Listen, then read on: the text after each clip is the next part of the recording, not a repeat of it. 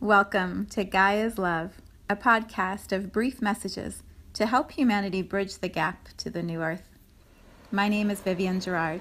It is my delight to be a scribe for consciousness today, sharing the wisdom that flows through from Source. Here we go.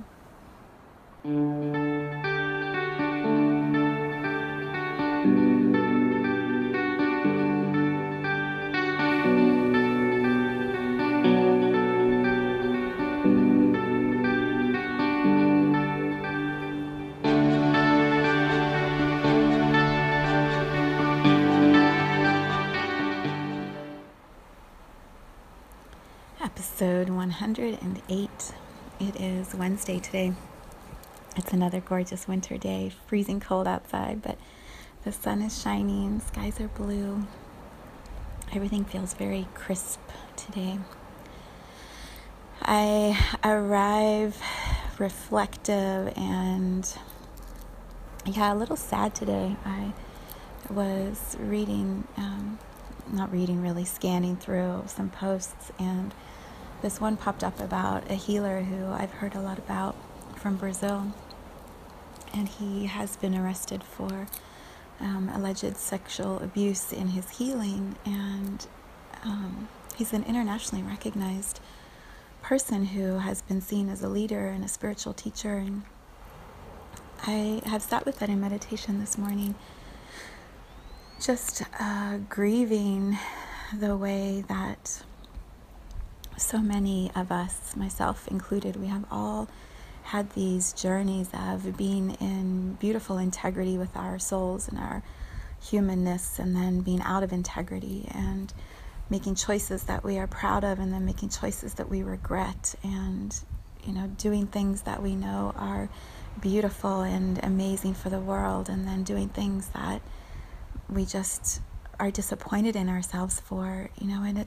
this human journey is such a mix of all of that. As I have gone through my own journey, my own soul journey, my own healing, I've been divorced, remarried, I have children, I'm a daughter, a wife, a mother. Like, all of these roles are human experiences, and there are days I'm brilliant and amazing at it, and there are days I am awful. I am an awful example of patience or kindness or compassion or love, and we weave through all of it. And when these examples are brought out and reflected to us, it's no coincidence I saw that article. I don't scan the news very often, and I saw an article I needed to see at a time where I'm really exploring, what does integrity look like as a healer, and how do you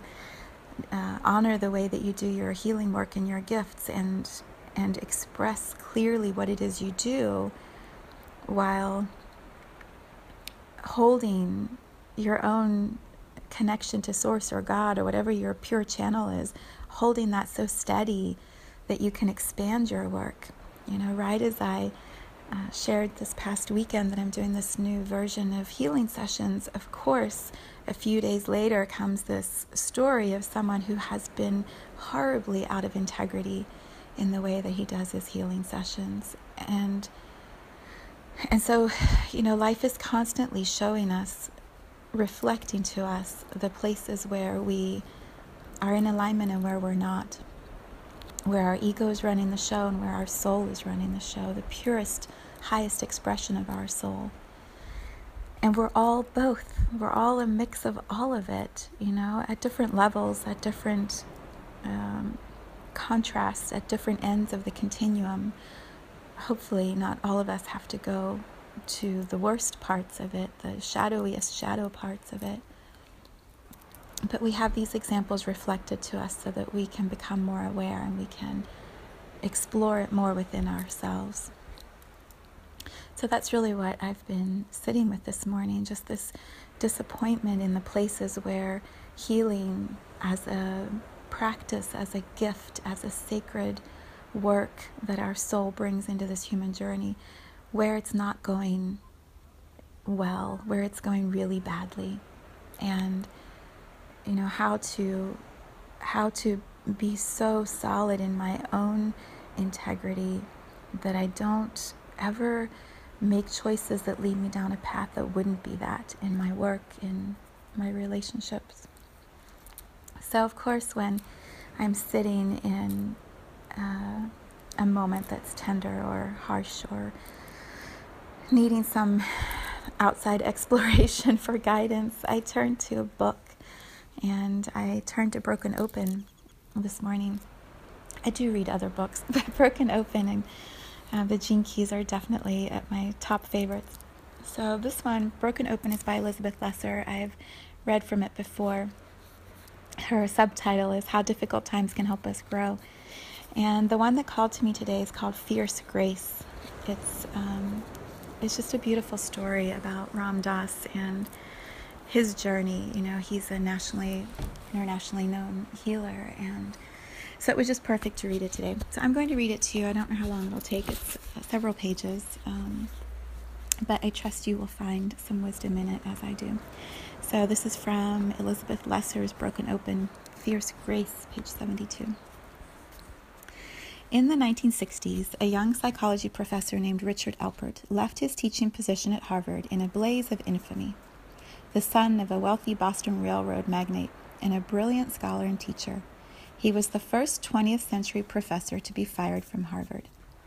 His radical research with Timothy Leary into the use of LSD for psychological healing and the expansion of consciousness did not endear him to that staid academic community.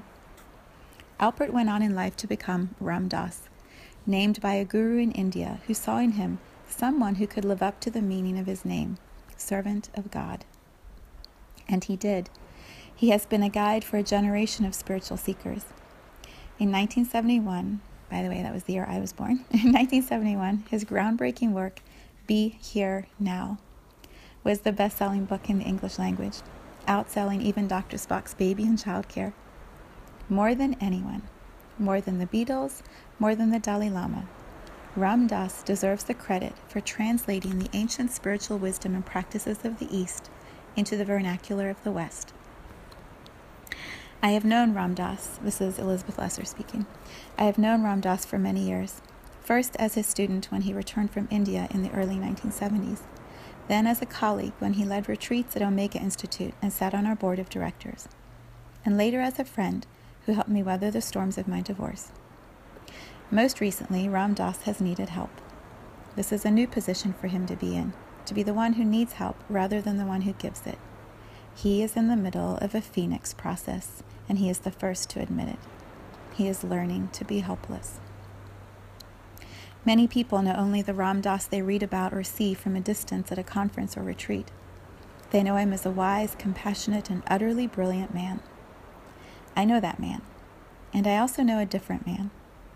I know the man who hated to depend on anyone, who fled the scene if relationships became too sticky, who was used to running the show. I knew two Ram Dasses. The first Ram Dass uttered just a few of his well-chosen words, and dark corners of my mind were suddenly flushed with light. That Ram Dass was instrumental in my own phoenix process. As I went into the flames, he was a touchstone for me. I knew he would be there if things got too hot, too painful. And as I emerged from the ashes, he helped me stay on track. He kept me honest when I wanted to blame others. Over and over, he turned me towards the truth of the moment and the truth of the cosmos. The other Ram Dass infuriated me. I fought with that Ram Dass at board meetings and threw my hands up in exasperation during retreats when he resisted my attempts at organization. He accused me of being controlling. I told him that he had issues with powerful women, that he liked to play the wild boy, and assigned me the role of his overbearing mother. For years, we danced between appreciating each other and keeping our distance. As I once heard him say to 1,000 people at a conference, human interactions reflect a dance between love and fear. Isn't that amazing? Human interactions reflect a dance between love and fear. That certainly described our relationship. And then something happened that changed Ram Dass and changed my relationship with him. It began one evening in 1997 when he was in bed at his home in California, thinking about how to end a book he was writing on the subject of aging. Lying there in the dark, he writes in his book, Still Here, I wondered why what I'd written seemed so incomplete, not quite rounded, grounded, or whole. I tried to imagine what life would be like if I were very old, not an active person of 65, traveling the world incessantly as a teacher and speaker, caught up in my public role, but as someone of 90, say, with failing sight and failing limbs. I was trying to feel my way into oldness. In the middle of his fantasy, the phone rang. He got up to answer it, but his leg gave way under him and he fell to the floor. He grasped for the phone, clumsily picked it up, and found he couldn't speak. His friend on the other end of the line sensed something was terribly wrong. He asked Ram Dass if he needed help, but there was no answer. Tap on the phone once for yes if you need help, his friend said, or tap twice for no. Ram Dass tapped no over and over again. His friend called for help. By the time help arrived, Ram Dass was still on the floor. There I was, he writes, flat on my back, still caught in my dream of the very old man who had now fallen down because his leg wouldn't work. My next recollection is of a group of firemen, straight out of central casting, staring into the old man's face, while I observed the whole thing as if from a doorway to the side. Through the next few hours, as he was rushed to the hospital, attended to by doctors and nurses, and treated for a massive cerebral hemorrhage, he stood to the side, witnessing his stroke with perplexed fascination. It was later, when he began to feel the pain of his condition, that Ram Dass understood the gravity of the situation. Only 10% of people who suffer his type of stroke survive. Being who he was, someone practiced in the art of prayer and mindfulness, someone who had lectured for years on accepting suffering as grist for the mill, he did not take his survival for granted. There was a reason he was still alive, and he set about to discover what it was. 3 hospitals and hundreds of hours of rehabilitation later, Ram Dass writes, I gradually eased into my new post-stroke life as someone in a wheelchair, partially paralyzed, requiring round-the-clock care and a degree of personal attention that made me uncomfortable. All my life I had been a helper. I had even collaborated on a book called How Can I Help? I now found myself forced to accept the help of others.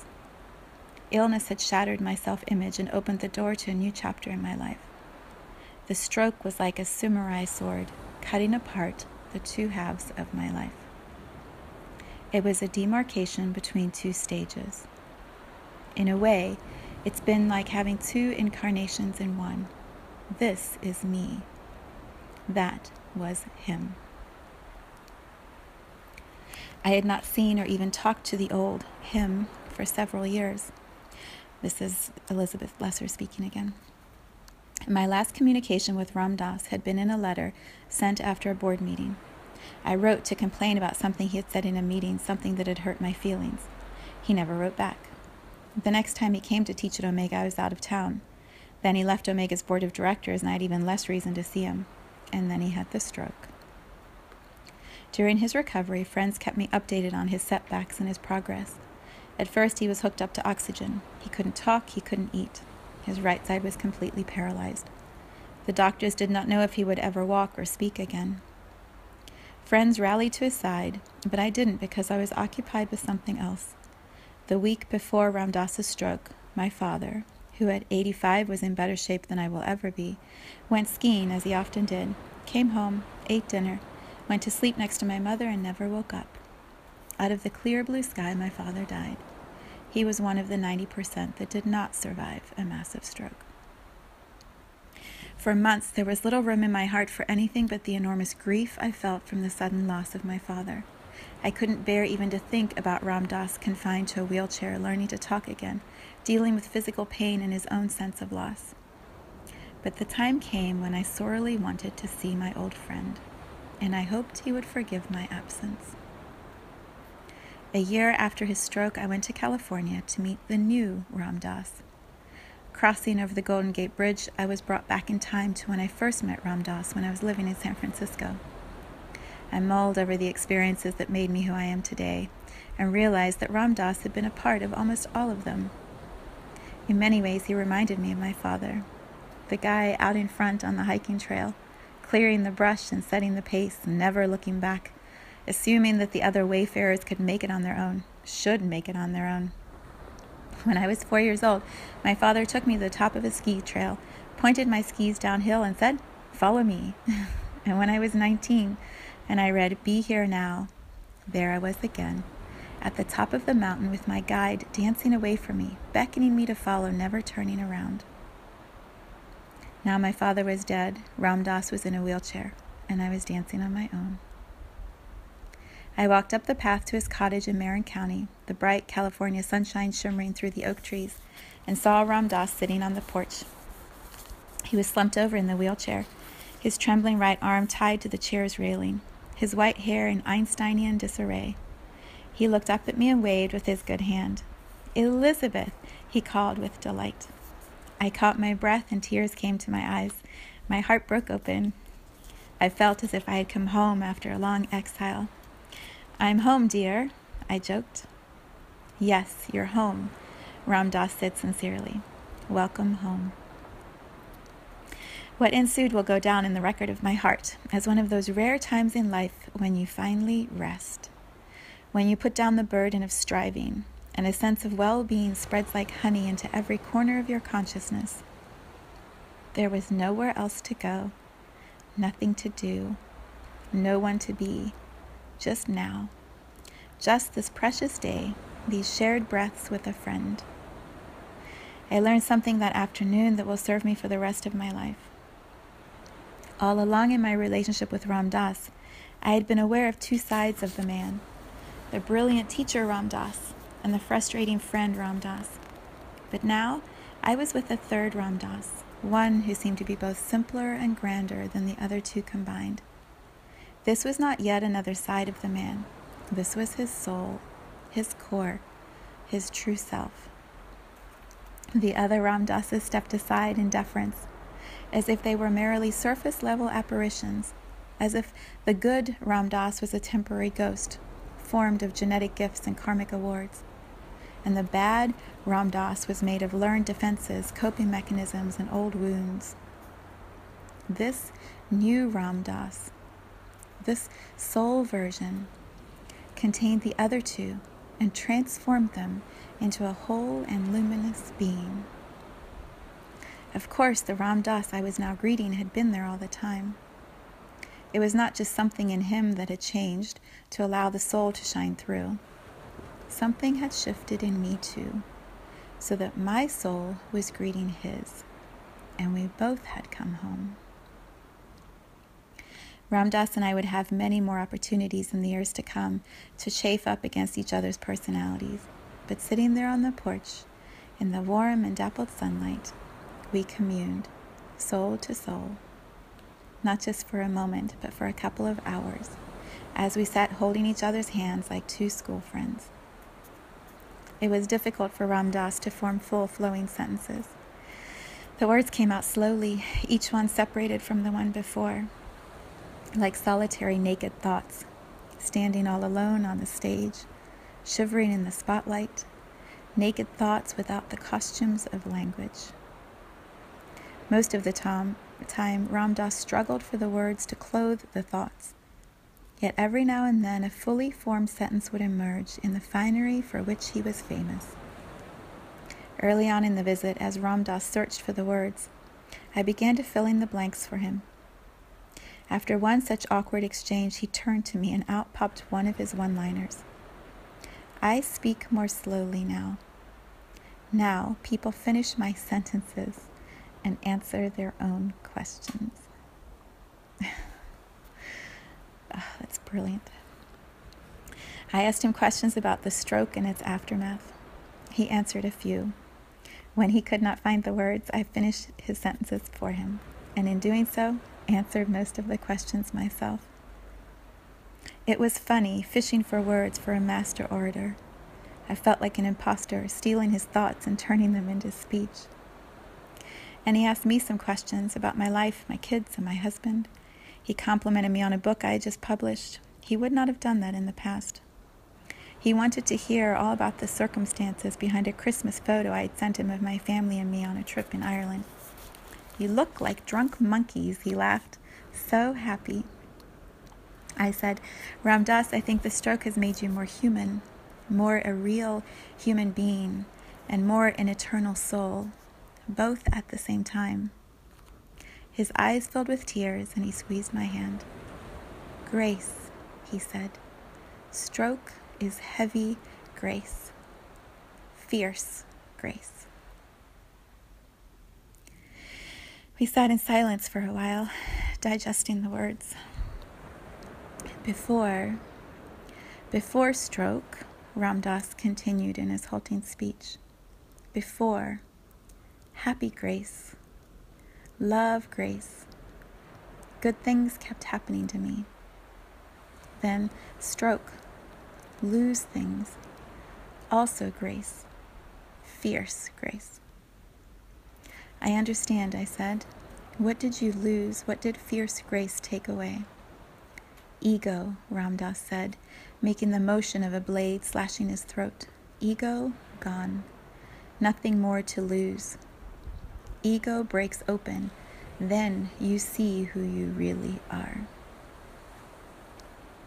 Perhaps I was finishing his thoughts now, not just his words, but I looked into Ram Dass's eyes and I understood what he was trying to tell me.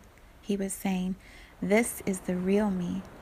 Please always know that behind all of my human behaviors, behind the best of me and the worst of me, behind the ego struggling to survive, is my soul, longing to mingle with yours. And he was telling me that behind everyone's learned behaviors and odd eccentricities lurks a soul, ready to make contact if only coaxed out through a crack in the ego. Would it take something less than fierce grace to break us open? Later on, I read in Ram Dass's book a less jumbled description of fierce grace. Here's what he writes. For me to see the stroke as grace required a perceptual shift. It was a shift from taking the point of view of the ego to taking the point of view of the soul. I used to be afraid of things like strokes, but I've discovered that the fear of the stroke was worse than the stroke itself. I've now been given a fully rounded understanding of grace. What was changed through the stroke was my attachment to the ego. The stroke was unbearable to the ego, and so it pushed me into the soul level. Because when you bear the unbearable, something within you dies. My identity flipped over and I said, so that's who I am. I am a soul. I ended up where looking at the world from the soul level is my ordinary, everyday state. And that's grace. That's almost the definition of grace. And so that's why, although from the ego's perspective, the stroke is not much fun, from the soul's perspective, it's been a great learning opportunity. When you're secure in the soul, what's to fear?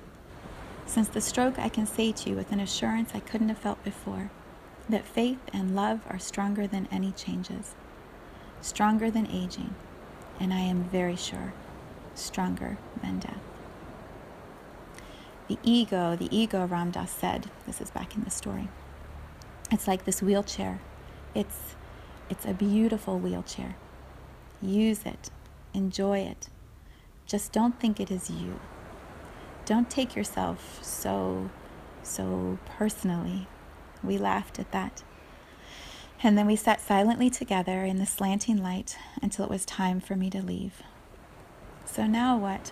I asked Ram Dass, thinking about our friendship, about his life. What's next? Enough is enough, Ram Dass said. That's what's next. This is enough. He squeezed my hand again. Tears rolled down his cheeks, tears that said more than he could ever have said before the stroke. Tears that spoke of forgiveness and love and wonder. There was nothing more to say. I got up, I kissed his cheek, hugged him, and patted the wheelchair. Good wheelchair, I said. As I walked down the path, Ram Dass called to me. I turned around. Goodbye, Elizabeth, he called, waving like a fool. Come home soon. Fierce Grace by Elizabeth Lesser from Broken Open. Thank you for the beautiful guidance that this book offers on my path.